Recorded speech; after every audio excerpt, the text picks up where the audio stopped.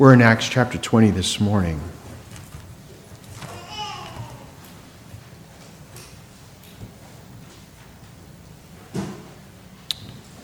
(17 to 38). It's a large passage. I'm going to treat the passage thematically under the heading of a farewell address.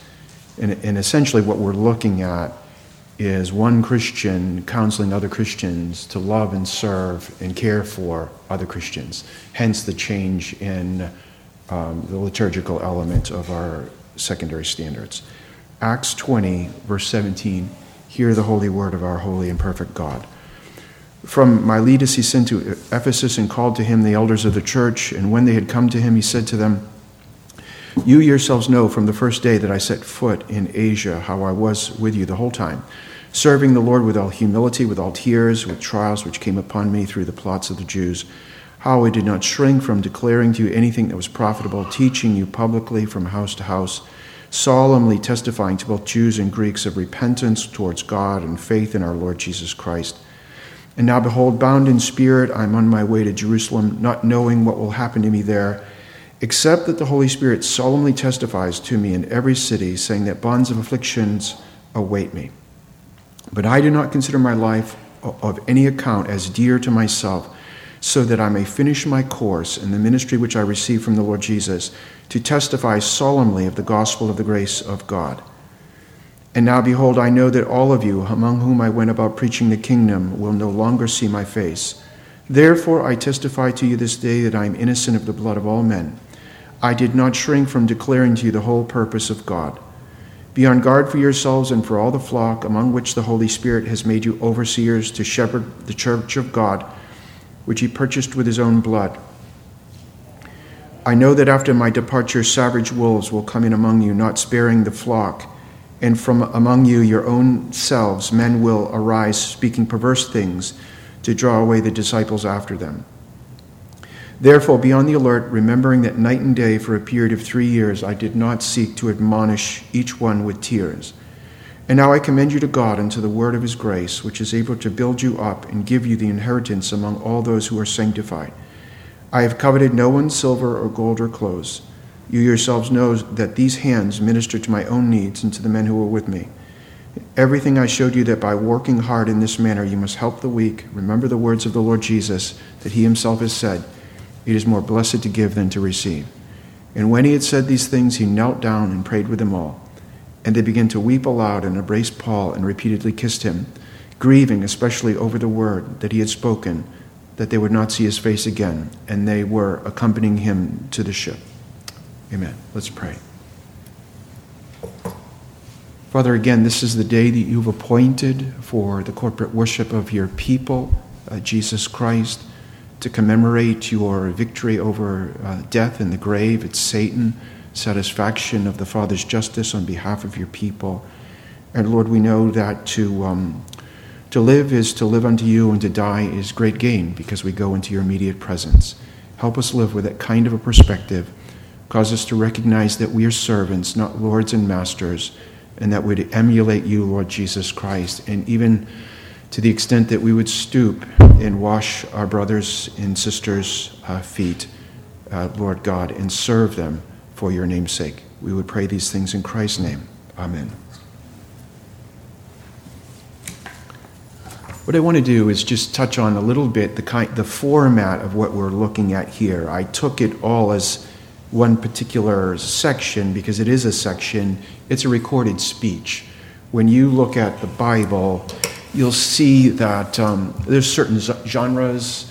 You have prophecies, you have historical narratives, and this is a particular recorded speech for us. There are a number of kinds of recorded speeches that we find in the book of Acts. Most of them are of the evangelical kind, which is essentially the content of the gospel, the propositions of the gospel, that God has come, the second person of the Godhead.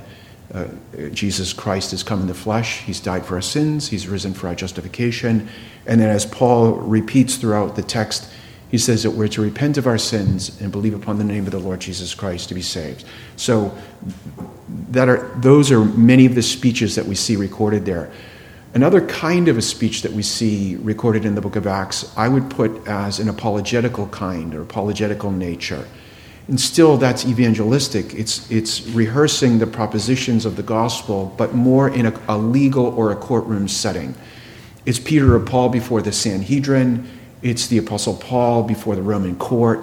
It's the notion of you are in court defending the truth of the Christian faith, which the essence of it is Christ crucified, died, and risen. The essence of that, but you're defending it in a courtroom. And then oftentimes in those courtroom proceedings, the apologetical defense, there are deleterious consequences, legal deleterious consequences and physical when you defend the faith. That's where Jesus says, behold, I send you out as wolves, and you're going to be hauled before the Sanhedrin, you're going to be hauled before the Gentilish rulers, and things are going to go poorly for you. You'll have the victory, but you'll seal your testimony with your own blood. So you have the evangelical speeches, you have the apologetical speeches. The speech that we have here is of a different kind. I would argue that this is a pastoral speech. And so it's not specifically rehearsing the propositions of the gospel, though we do find it here. You can't, in the book of Acts, you can't go a page where you're not rehearsing the truths of the gospel over and over and over again. So it's still here in the pastoral advice. The cross of Christ, the grace of God, repent, believe, all throughout. But it's of a pastoral nature in that you have one pastor, one religious teacher, preacher, apostle, that's Paul. He's counseling other pastor elders, that's the Ephesian elders, on how best to minister to the flock of the Lord Jesus Christ. That's pastoral advice. And so that's certainly what we have here. One minister counseling fellow ministers on how to minister, serve. The word for minister or servant is diakonos, deacon, to serve, or doulos, slave. Paul opens up almost all of his letters, a diakonos, a slave of Jesus Christ. And so here you have one slave of Jesus telling other slaves of Jesus how to minister to their fellow slaves in Christ. And I'm using the term slave. To be Christ's slave is to be God's freeman. And when we didn't belong to Christ, we were slaves of the devil. So it's a pastoral speech, which is very important for us to understand. So yes, there are propositional truths. We have the divine indicative, you must believe this. But this is very much the divine imperative. So these are moral, religious imperatives. Do this to the elders. He says, I want you to serve your fellow Christians like this. So this is a do this passage. And then the last aspect of or nature of this speech is it's a farewell. It's a parting speech. If you've ever said goodbye to someone, and here they're crying, the elders are weeping over the Apostle Paul because he says, I'm never going to see you again in this life. Now, though he will never see them again in this life, they are together right now. And our brother prayed it. It's interesting. He and I we're thinking a lot alike this morning, that we're but a vapor. This is one brother saying, I'm never going to see you again in this life. This is the last advice I give you on how to minister Christ to your fellow Christians. And they know it. We're never going to see him again in this life. Now, will we see one another as brothers and sisters who die in Christ? Will we see one another in the next life? Yes. But it is significant, again, when you say goodbye to a loved one, particularly a loved believer, that you know in a few moments they're not going to be with you anymore. These are kind of words that are seared into your memory. These would be these kind of. So we have evangelical speeches, apologetical speeches. This is a pastoral speech and a parting speech. That's what's going on.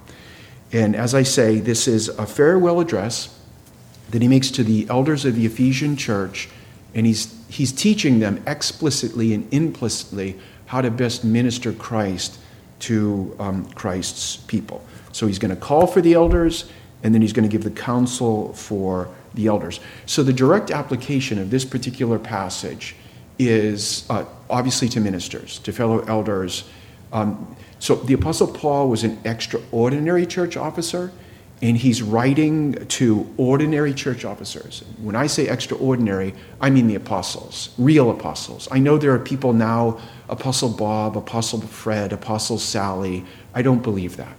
So I think the apostolic era is over. Once the close of canon, I'm a cessationist. Once the close of canon is done with the death of the last apostle, I don't believe any more apostles. I don't think they have the power of raising.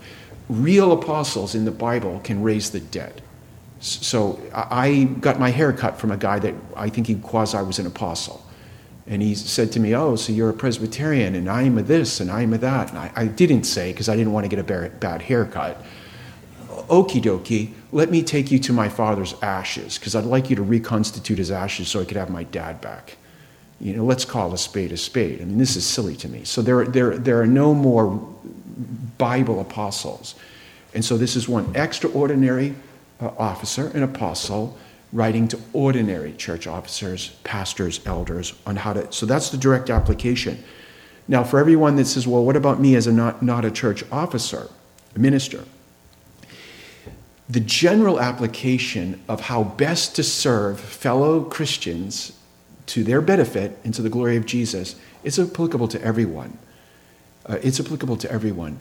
Are we, as Christians, our brother's keeper? Are we, as Christians, our brother's keeper? So in one general way, when I come at this, yes, it's minister to minister. But beyond that, we're all diakonos. And I understand not everyone's a church officer. I get that. Not everyone's a minister. I get that. Everyone as a believer is a sheep. And to some extent or another, we are sheep that act in some capacity as shepherds to fellow sheep. I want you to think of who here is a mother who has little bitsies or big bitsies. You. This is applicable to you. This is applicable. How best to serve your fellow Christians, sheep, as a shepherd to benefit them. Now, there's terms that banty around in the Christian church, patriarchy, and it means father rule. And various people understand it variously. So I'll just throw this out there. Whoever is a husband, whoever is a father, this is applicable to you. Everyone that is in some way has a position of authority, of influence for Christ as a Christian. This is applicable to you. How can I serve my wife? How can I serve my kids? How can I serve my grandchildren? How can I minister Christ to them? The Apostle Paul's advice is applicable. Does that make sense? And so if you look at the fifth commandment, the way that we understand the fifth commandment, if you flesh out, it's in the larger catechism, it's 123, question 123 to question 133. So 10 questions and answers. Every Christian exists either as a superior, equal, or an inferior. I hate to use those terms, but those are legitimate. We all do. Older sibling to younger sibling, all of this is applicable. Does it make sense? We are all our brother's keeper, all of us. So in some way or another, as Christians, we have been given life in Jesus Christ to minister Christ to other Christians. That's this. And how are we going to best do that? To the glory of Jesus and to the benefit of another lover of the Lord Jesus Christ. That's Paul's advice. So primarily to ministers, but by extension, everyone. I usually am top heavy in the front of my sermon. So Paul was in Ephesus. Paul was in Ephesus. He's in Miletus. Miletus is, let me think of my map in my head. You've got the Castor River, Aegean Sea, 35 miles under Ephesus is Miletus. Miletus is a Grecian city. I think the Greeks subdivided into 4 tribes. And where he's at now, one of the tribes was the Ionians. I think the Athenians were part of the Ionians. Oh, I used to remember the other 3. But he's in an Ionian city on the coast, 35 miles under Ephesus. So he sends to the elders up in Ephesus, 35 miles up.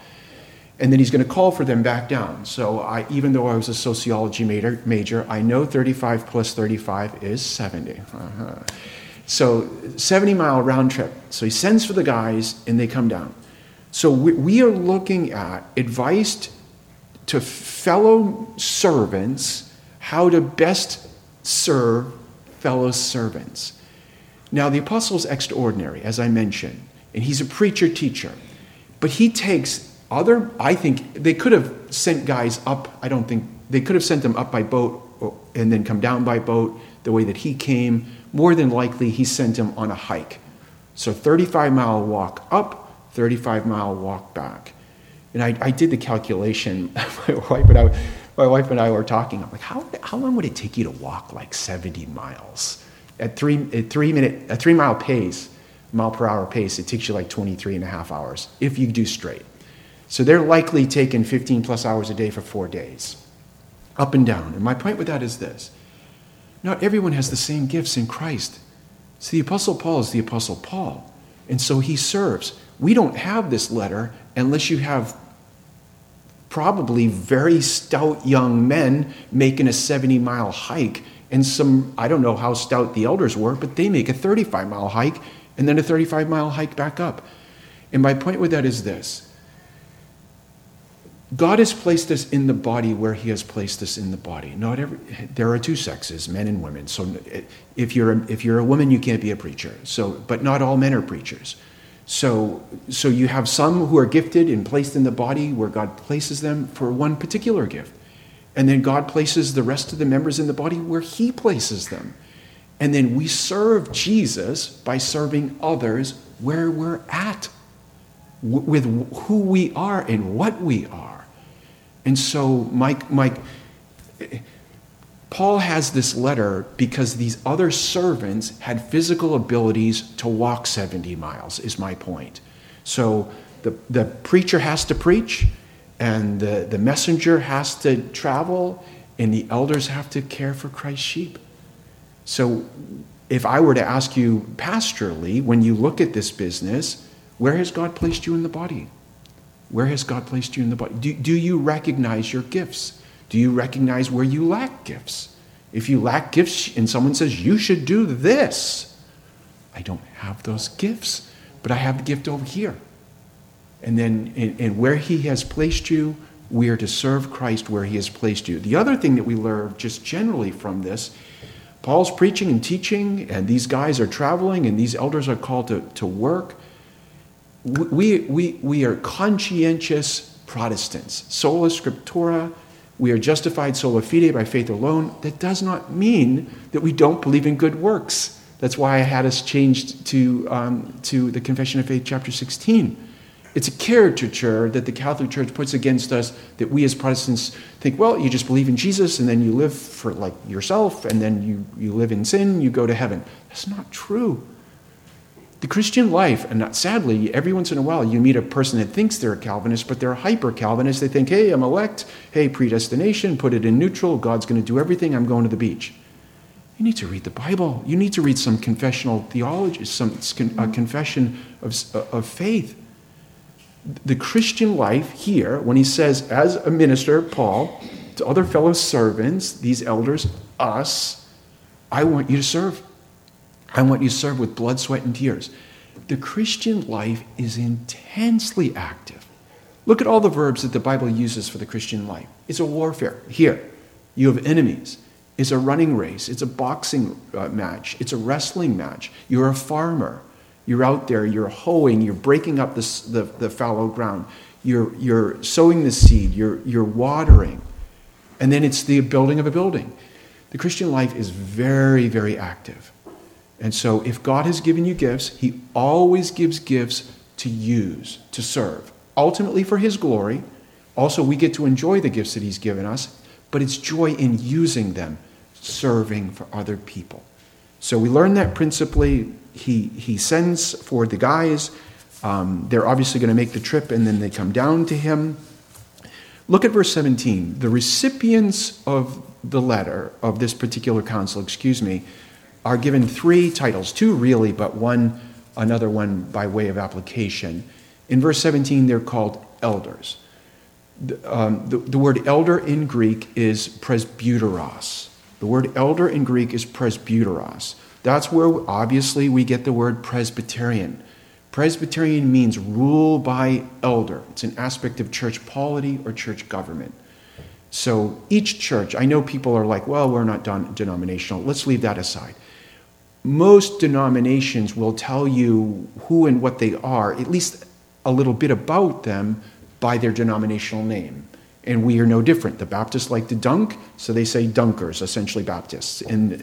But that's another sermon as well. Presbyterians rule by elder. That's verse 17.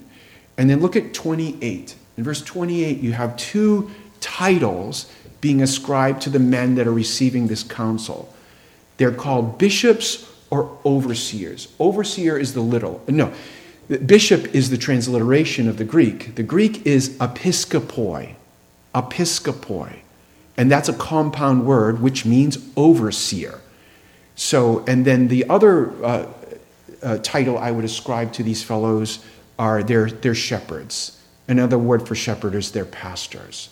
So the elder is these are the same guys. I know if you're an Anglican or an Episcopalian, you see elders as one person, and then you see the bishop as another, holding another office. As Presbyterians, we believe they're both the same guy. This would be a passage why. When he says, "Hi, I'm talking to you, presbyteroi, elders," these presbyteroi are the episcopoi. They are the bishops. So this would be an example of why I am in my church government, why I'm a Presbyterian and I'm not an Episcopalian or an Anglican. So we see the elder and the bishop as the same person, and the elder is who he is, and the overseer is what he does. And then the shepherding or the pastor is also applicable to what he does. Does that make sense? And so when he's called an elder, so if you were to look for, where do I find the Bible talking about elders and deacons, church officers? I believe, again, that there are two. I know it's 2.5, what we say, or 3 office view. But primarily in the Bible, New Testament, you have 2 office bearers. You have elders, given various names, and then you have deacons. 1 Timothy chapter 3, I want to say it's verses 1 through, 13, something like that. First part is elders, bishops, and then the second part is deacons. And then also, I think Titus chapter 1 talks about the qualifications of an elder. One of the qualifications for an elder is he can't be a 19-year-old kid riding a bike wearing a little thing that shows up at you. He can't be a young person. Now, this kind of gets dicey because I know some of the reformers wrote their first theology at like 5 years old. So I'll just leave those guys aside. Generally, when we call a person that's leading the church, caring for Christ's church, an elder, generally, not always, wisdom comes with what? Age. When I was a kid, if you were a kid and there were parents talking or adults talking, they sent you out of the house. And if you started talking to the adults while the adults were talking, they would rebuke you and send you out of the house. I'm not saying we should do this now, but it might be a helpful idea. Because I don't want to talk to a 10-year-old kid or a 15-year-old kid or an 18-year-old kid on the level of a 40, 50, 60, 70-year-old person because you're not there. I'm not saying we talk down to them, but you are not there. Does that make sense? And so when we call these guys elders, it is chronological, but it's walk with Jesus longer. It's walk with Jesus longer. You know more. You know more in content and you know more in wisdom. And that's these men. And the Bible will say not to make a young convert should not be an elder. I don't care if the guy's 50, but he was converted yesterday. He should not be in the pulpit because he's going to fall under the condemnation of the devil because it's the pride. He's going to think, hey, wow, I've been a Christian an hour and a half. You've been a Christian for 50 years. I'm the elder. That's a bad idea. And he doesn't know enough. So the people that he's writing to are elders because they've walked with Christ for a long time. And then we look at what they do as overseers or pastors. This is self-explanatory. They care for Christ's sheep. These people are looking out for the lambs of the Lord Jesus Christ. That's what they do. So who they are, elders, what they do, they are overseers. Now, I say this all the time. So we're looking at an aspect of church government. Another term for church government is church polity. This is church officers within church government. I say all the time that the church does not save, only Christ saves. I believe that. Now, here's a big however. Though the body can never usurp the rights of the head, I think in the church of my youth they do, but that's another sermon as well. though Christ saves and the church doesn't save, that doesn't mean the church is useless. So a lot of times in our country, because we're so individualistic, we think, if we were to have a cataclysm happen like Israel is happening, you would watch how fast we congealed together. But that's just my own opinion. So right now, in times of prosperity, we're very individualistic. So we don't really value corporateness of Christianity. But we want the Bible to be our rule for faith and practice. Christ saves us, but it doesn't mean the church is meaningless. We have been saved by being joined to the head. The moment we're joined to our head, Jesus Christ, we are mystically joined to the body of the Lord Jesus Christ, mystically so. So every other true believer in the Lord Jesus Christ, we are joined to. It doesn't matter if they're Episcopalian, Methodist, or Baptist. If they love Christ, we are joined to them spiritually. But when you look at the church, even though it's not the gospel, I want you to think of this. Almost all of the New Testament epistles are written to some church, some visible church, to the church at Philippi, to the churches of Galatia, to the church at Corinth. So people are like, well, I'm a Christian, I'm just going to sit at the house and I don't have to be a member of a church. That's not true. That's not true.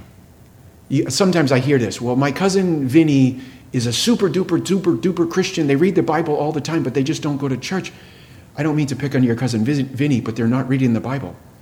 Because if they were reading the Bible, they'd be going to the church unless they can't go to the church. So what we're looking at here is an aspect of the doctrine on the church, ecclesiology, and more particular, it's the government of the church. These are the men that, and they're men. Ladies can't be office bearers. I know there's a debate in whatever enlightened people, but we want to read the Bible.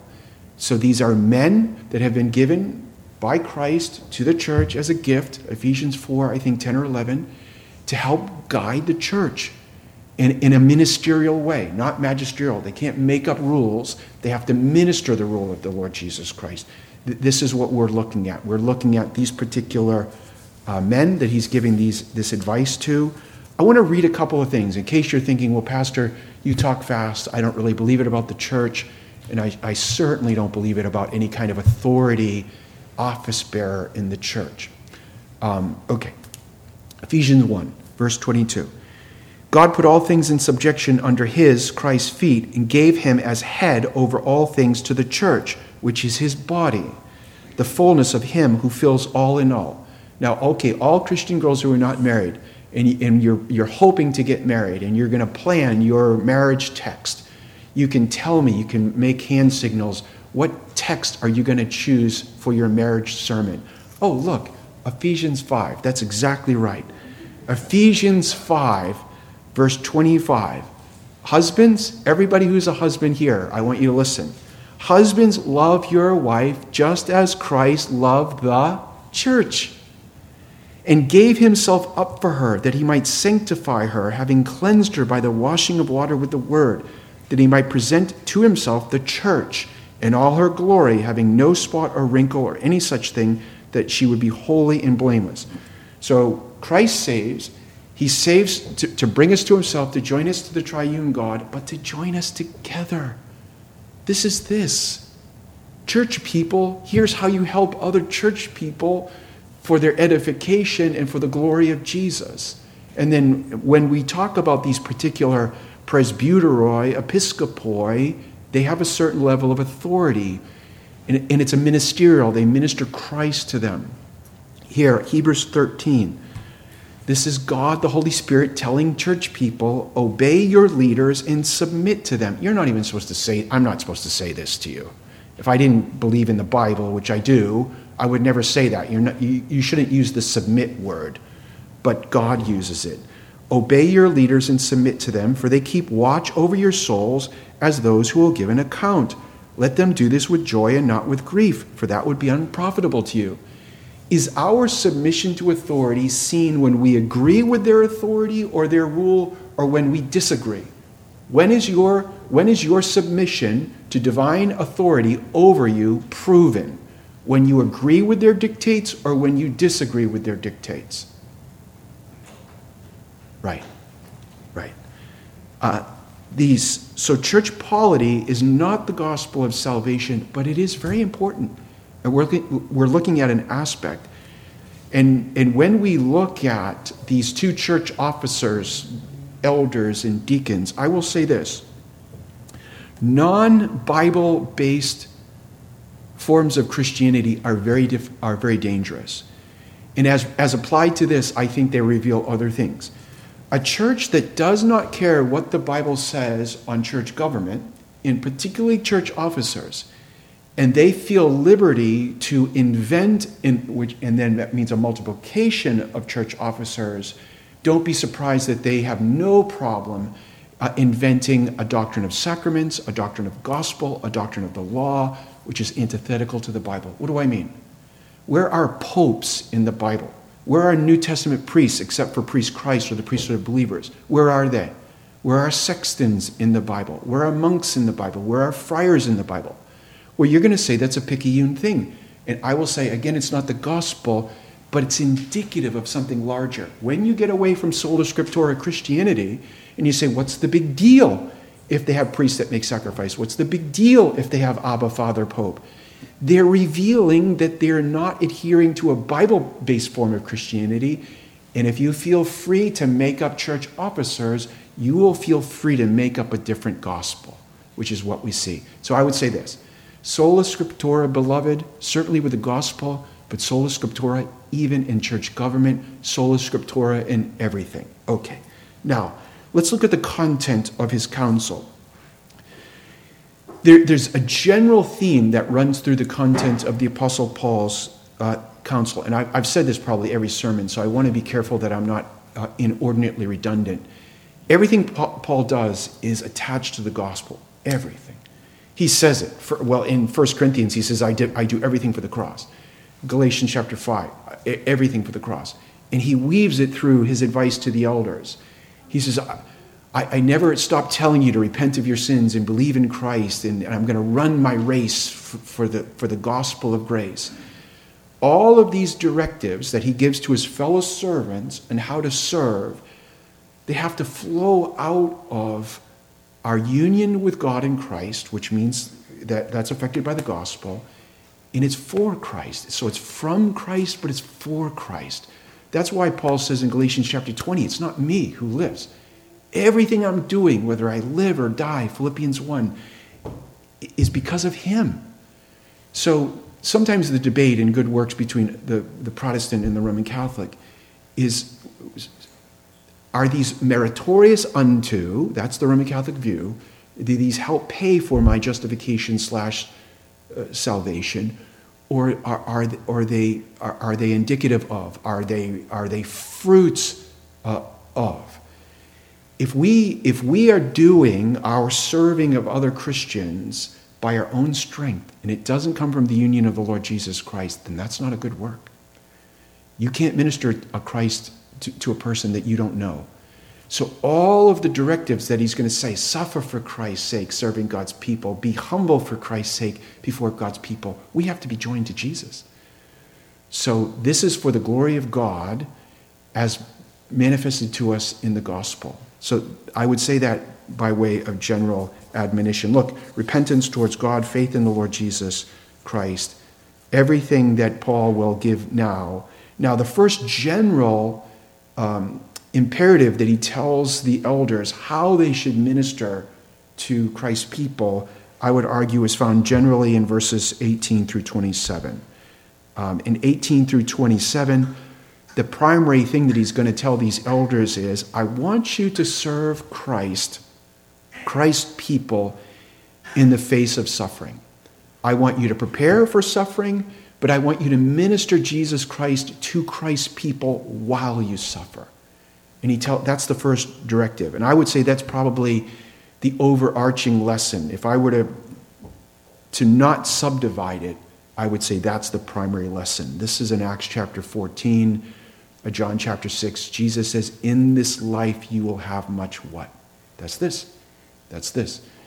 And Paul goes back strengthening all the church, saying, through many tribulations we must go before we enter the kingdom of God. So God tells his servants, I want you to prepare to suffer as you minister Christ to other Christians. Now, if you were to think in the modern times, no way. Jesus couldn't be the Jesus of the Bible. Paul couldn't be the Paul of the Bible. There's no mega church that would put up with this. You would purify that mega church down to, I don't know, about 50 people. They're not putting up with this. You are not supposed to tell Christians, prepare to suffer and die for Christ's sake. What are you supposed to tell them? Your best life now. You can be fabulously healthy. You can be fabulously wealthy. There's no such thing as holiness. Everything is great. And don't worry about sin. And just have an easy, squeezy time. That's not this. Now, when he says prepare to suffer, I want you to see something. There are a couple of things going on. This does not mean, when he says to the elders, with suffering and trials and tears, you're going to have to serve other people. It doesn't mean that our suffering pays for our salvation. I've said this many times before. A person in my family, as they were dying, told me, is my disease and suffering redemptive for me, salvific for me, or for someone else? We do not pay for our salvation. We don't pay for any of our justification. If you think your good works are saving for your sin, you need to see me. No, no, no, no, no. Jesus paid it all. Tetelestai. It is finished. So Jesus is the complete grounds, the merits of our salvation. So there's no cost. However, there is a cost to discipleship. So there's no cost to our salvation, but there is a cost to our discipleship. In particular, there will be a cost to our leadership as we minister Christ to those who we serve. So in the cost of discipleship, Jesus puts it this way: if you're my disciple, if you're a disciple of the Lord Jesus Christ, we live in, the Bible says, a present evil age. You don't have to doubt me. If you don't believe me, you have a different eschatological view. It doesn't even matter. I don't even care what you say your view is. All you have to do is look outside. Turn on the news. You have the same eschatological view that I have. The world has gone mad. And we live in a mad world. But we minister Christ. And we serve Christ. And we live for Christ in a world gone mad. And so in this world gone mad, what is the cost of being a disciple? This. Suffering and opposition and even death. Jesus puts it this way: if you are mine, you have to pick up your what? Every day. Cross. And do what? Die. This again, seminaries tell people, don't ever tell people this. No one's going to come to your church. You can't have a $5 bazillion building if you tell people that. But Jesus is not about building big bazillion buildings. He was running people off. You must eat my flesh and drink my blood. Boom. There goes most of them. And the rest of the guys said, where would we go? You have the words of eternal life. So Jesus is not about getting numbers of goats. He wants to save sheep. And so there is a cost to discipleship in this Antichrist world, and it's this. So you pick up your cross, die to yourself, follow me. And then related to the subject before us, this advice to these elders, there's a cost to leadership. There's a cost. There's a cost. There's a song. You got to pay the cost to be the boss. It's a blues song. Everybody's a boss in some way or another. Everyone is a superior in some way or another. And sometimes when you're not the boss or the superior in a thing and you're the inferior, you think, oh, it must be nice. It must be nice. What's the saying about the head that wears the crown? I forget what it is. It's tedious or wearisome or troublesome or vexsome, something like that. So when you come here, Paul says to the elders, you got to get ready to suffer if you're going to live for Christ and serve Christ to other Christians. You have to. You have a place of leadership. Every mother and father knows this. So when you're single or you get married and there's no kiddos, and you have, like, I don't know, troubles in you have troubles as parents without kids. You have as marrieds without kids. You have troubles.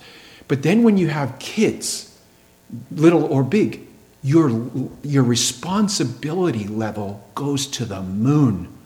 Am I not right? You have this little critter that if you don't go in and do whatever they need you to live. So you have a greater degree of authority now because you're over these bitsies or you're attached to the big ones. and you have greater levels of responsibility, which means the greater probability that you will suffer. That's why Paul says don't get married when the world is... If I were in Israel right now and a young couple were to say to me, I want to get married, I would say, don't get married right now. This is 1 Corinthians chapter 7. Because you don't get married and have babies when you're going to die. Because it's going to multiply your pain and your anguish. And so like these guys, when you have greater authority, you have greater responsibility, and then you have the greater potential that you are going to suffer pain. And so that's these fellows. So he doesn't sugarcoat it. He does not sugarcoat it. In fact, when I got into the ministry, my pastor tried to stop me from getting in the ministry by hitting me with everything under the sun. You're going to go through this, you're going to go through that, you're going to go through this. I thought, wow, what a bummer. What a total bummer. And what was he doing? Was he trying to stop me? He's telling me the truth up front. Jesus says, count the cost before you come to me. Sometimes Christians, and I understand why, they say, come to Jesus, everything's going to be swell. Everything will be great after that. Well, if you come to Christ savingly, the Father loves you, the Spirit's inside of you, the Son prays for you, it's wonderful. But beyond that, what happens? Your unbelieving family are going to hate your guts. You're not going to Christmas or Thanksgiving anymore. And the world, the flesh, and the devil are against you. The battle has begun in earnest. And Jesus says, don't come to me if you think this is an easy squeezy deal. I want everything. I want your life, everything. And so he tells these elders, if you're going to serve me, serve Christ, you have to serve Christ's people in suffering. And then part of the suffering we'll see is from wolves out inside of the church. But that's what he says, that there is a cost. The other thing I want to bring out in verse 23 is this. He says, the Holy Spirit testifies to me that in every city bonds and afflictions wait me. And he talks about not counting his life dear. Not only does he tell the elders to consider their serving with the potential of suffering, he says he wants these people to serve Christ's people to the end of their race. He talks about it being a race or running my course or a journey. Many of us think about like, I did this. If I can hit 18, get out of the house, go to college. If I can get 22, get out of college, get married. You have a point that you're running at, a goal. If I could get my undergraduate, if I get my master's, you have a goal that you're running at. And then you think when you hit that goal, I don't know what you think. I did know, like, wow, boy, if I could do this, and then it's easy squeezy from there out. That's not the best way to think of your Christian service. What Paul wants the people to think of their Christian service is that it's a lifelong race. It's a lifelong race. I want you to think about serving Jesus, and you're going to serve him all the way to the finish line in the course. And when do we cross the finish line as Christians? When we die. We die. When I go to see folks that are in their homes, in their 80s, in their 90s, I told this to Mona yesterday. I went to see someone, and I said, I always get ministered to way more than I think I do ministry to anybody else. Because here they are, they're in a wheelchair. What can they do in a wheelchair? Oh, they can do a lot in a wheelchair. What can they do in a wheelchair? They can pray in a wheelchair. They can squeak out a few words of Jesus to you while they're in the wheelchair as you are getting up ready to use your strong legs to walk out of that place. And what are you learning? Here this old woman is serving Jesus and she's 90. This is a way better way to think of your Christian life and your Christian service.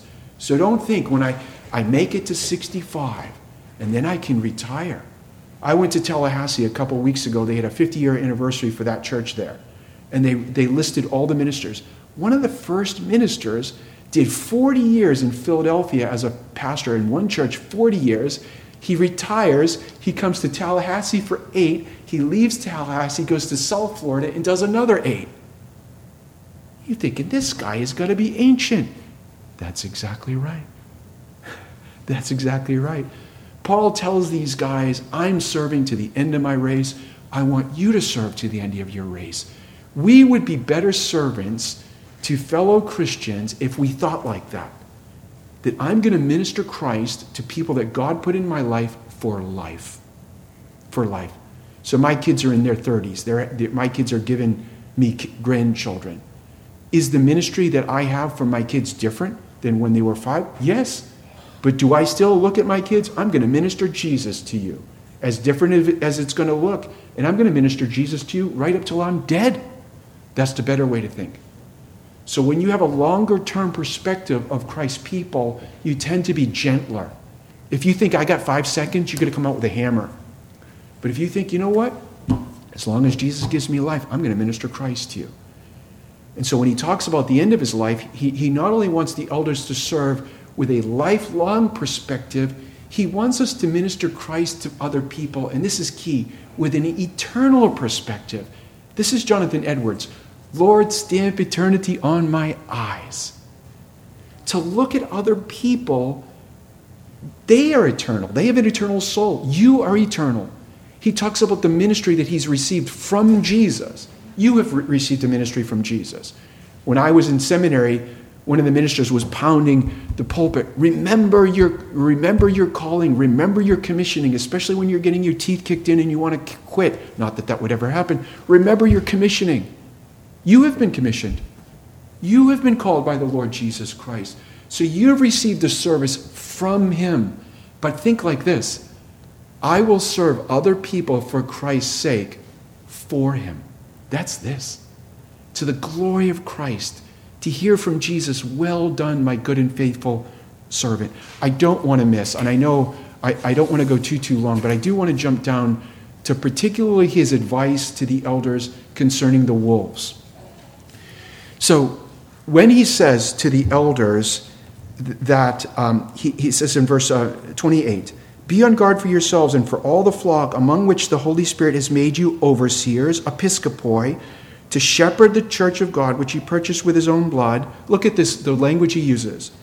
I know that after my departure, savage wolves will come in among you, not sparing the flock, and from among your own selves, men will arise, speaking perverse things to draw away the disciples. What God says to his elders, his shepherds, who care for his sheep, I want you to remember that my sheep live in a time, in an epoch, in a place, I would say this, almost perpetual danger. Almost perpetual danger. If you think that God's people live in a state of regular, perpetual, religious and moral danger, you're going to be stressed out of your gourd. If you're the guy who's watching out for them. Guess what? Bingo! Bingo! Ministers have nervous breakdowns all the time. And then you think, what's this guy have a nervous breakdown for? You eat fried chicken and play golf. What's the problem? If you're a fake minister, you do. If you're a real minister, Paul says it. 1 Corinthians 4, 2 Corinthians 4. All day long, I'm concerned for the church because we exist in this place of wolves around the sheep. Now, in the context, would the wolves be people of adherents of another religion? Yes, but that's not this. The wolves that are out to devour Christ's lambs, where do they come from? That's exactly right. This is false Christians coming, proclaiming a false form of Christianity. This is where, again, you tell people this, forget about it. Jesus can't be the Jesus of the Bible because you can't get 5 people in a house cat. You can't be Apostle Paul. You cannot tell people this.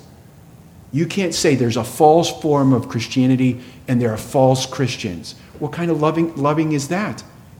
God the Holy Spirit inspired Paul to say it. These are false brothers coming up from inside of the church that say, hi, I'm a Christian. I've been gifted by Jesus to teach you a better way, a better gospel. And the Apostle Paul says under the inspiration of the Holy Spirit to these guys, you better be watching this flock. And what that means is you're with the flock. And that also means you know the Bible. You know the Bible. I watched a woman with another guy, and he was quizzing her on Islam. And he said, what's the 5 pillars of Islam? And she was in Australia. And she didn't know. I don't know what they are either, but I'm not a Muslim. And he said, if you're a Muslim, shouldn't you know the 5 pillars of Islam? And I thought to myself, that seems fairly reasonable. If you're a Christian elder and you don't know the Bible, guess what? You should not be a Christian elder. If you're a shepherd of sheep that is designed to lead the people in the right way and to keep them from the wrong way, you better know the Bible. And you better be with God's sheep. And when you see anti-Christian things coming in, religiously or morally, you have to say, pump the brakes. Pump the brakes. Get away from Christ's people, or Christ's people, you get away from them. Titus chapter 1, I want to say verse 9. So you have to be able to refute those who are rebellious. And I want to say a few things. We'll end with this admonition. And remember the application, not just to ministers, fathers. I'll talk to every husband and every father. I said this to a young husband the other day, and he'll probably never come back to the church.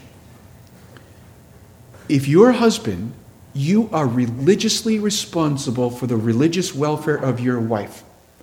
So if what I said about a minister, an elder, better know in the Bible, if you're a husband, your wife ought not to know more Bible than you. You say, well, I work more than she does. I don't know about that, but you ought to know the Bible. If you're responsible to lead her religiously and care for her religiously, that means you got to know the Bible.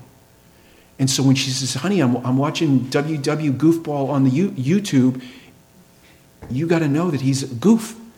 And then that means you have to tell your wife what? It begins with N and ends with O. No. And does that mean you're like a tyrant? No, it means you love her. Honey, don't watch this garbage. This is not the gospel. This is not true. So this is not just ministers. And then if you're the dad, your mom is the wife with the kid all day. I get that, but you're responsible. Adam, where art thou? Adam, where art thou? Then your kids, if they come and say, what's what? What's this? Is this okay? You ought to be able to say yes or no. And if you ought to know enough to say, who can I find out? Yes or no. Am I right with that or no? And to tell your kid, not everyone that says Jesus is a real Christian. False teachers are false Christians. Jesus says, beware of false teachers. Beware. Matthew 24, Matthew chapter 7. Outwardly, they look like what? They have English accents because it suckers in Americans every time. And Jesus says, beware of the leaven of the what? The Pharisees, which is the adding the work of your works to Christ's work. This is a Romans 9, Romans 10, Galatians 1 and 2. That's what he says watch out for. So if you're a dad, you're a husband, you're a minister, you're an elder, know what the devil's gunning for with your Bible. So these ravenous wolves, this is real. We're not just bitty-bopping through life like, hey, isn't this a nice little thing that we do on Sunday? This is spiritual war. That's what's going on. And if you're a religious leader of any kind, you're in the Lord's army. And they look out. These are people from within the church. This is why they're the most dangerous. I'm not afraid of Hinduism. I'm more afraid of false forms of Christianity coming in the church, attacking Christ's lambs. That's what's going on. And here's another thing about false teachers. They're more popular in the church than Orthodox teachers. Do you believe that? Oh, yeah, way more. I guarantee you, N.T. Wright sells gobs of books. Doug Wilson, gobs of books. You like him because he's good on marriage. Bad on the gospel, but great on marriage. Oh, come on. Can you be good on marriage if you're bad on the gospel? Say yes or no. Please, someone say no.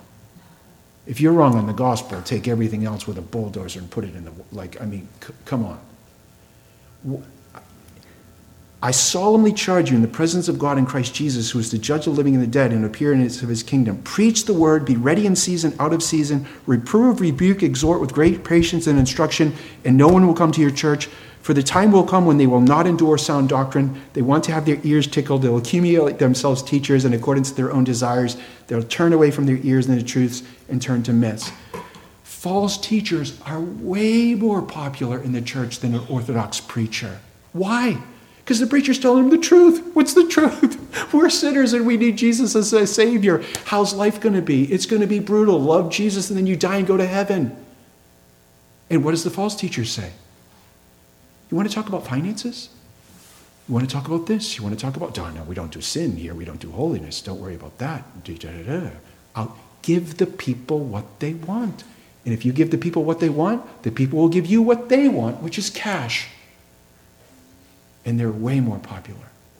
So there's almost a way that I know a guy's a false teacher if he's selling a bazillion books. The Puritans weren't loved when they were Puritans. They're loved now because we love them. But they were hated. So false teachers, watch out for them because they're wolves. They're out to eat you. They're false Christians. They're way popular. And the other thing I mentioned is that they are true legalists. This is beware of the Pharisee, the leaven of the Pharisees. These are real legalists. They always add their own covenant faithfulness. Covenant faithfulness. Covenant nomism. I'm going to be super duper faithful. Oh, Jesus, yeah, Jesus is good. But you got to really do these things to get to heaven. Beware of that. You say, well, Pastor, why are you so stressed out of your mind? Because people don't go to heaven because of that. And part of the job of the elder, and then when the elder says that, what will you think of that person? What a loon. What a loon. Can we go to the buffet and beat the Baptists up there? But that's part of the calling. You got to deal with that. You got to pay the cost to be the boss. If your wife thinks, hey, I think, honey, you're wrong on that, or your kids think, hey, Dad, I think you're wrong on that, that's part of the cost to be the boss. You got to deal with being not liked for a little bit because you're trying to protect them from this. And then they have the leaven of Pharisees. And the other thing is they have the leaven of the Sadducees. And what's the leaven of the Sadducee? This is the book of Jude. Eat, drink, and what?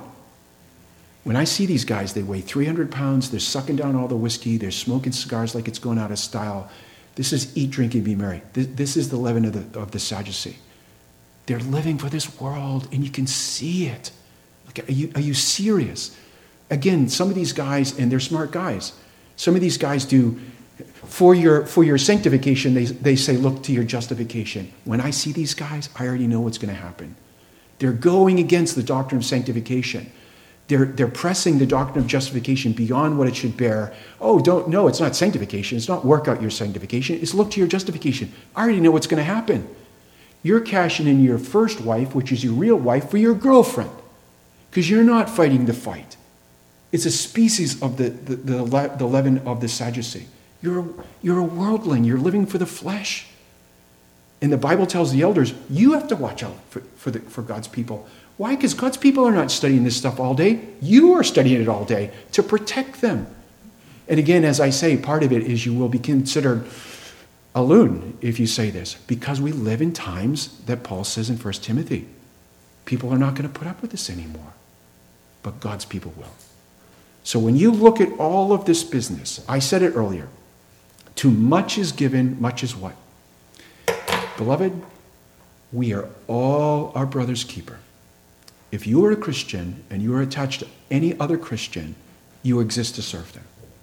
This is a call for Christians to really love really.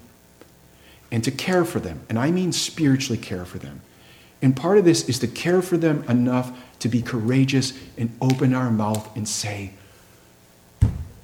that's dangerous. Please come back to the right way. That's a scary thing. It's super duper scary. But it's loving. And it's like Christ. And the last thing I want to say is this. He tells the elders, remember that the people that you minister to, Jesus purchased them with his blood.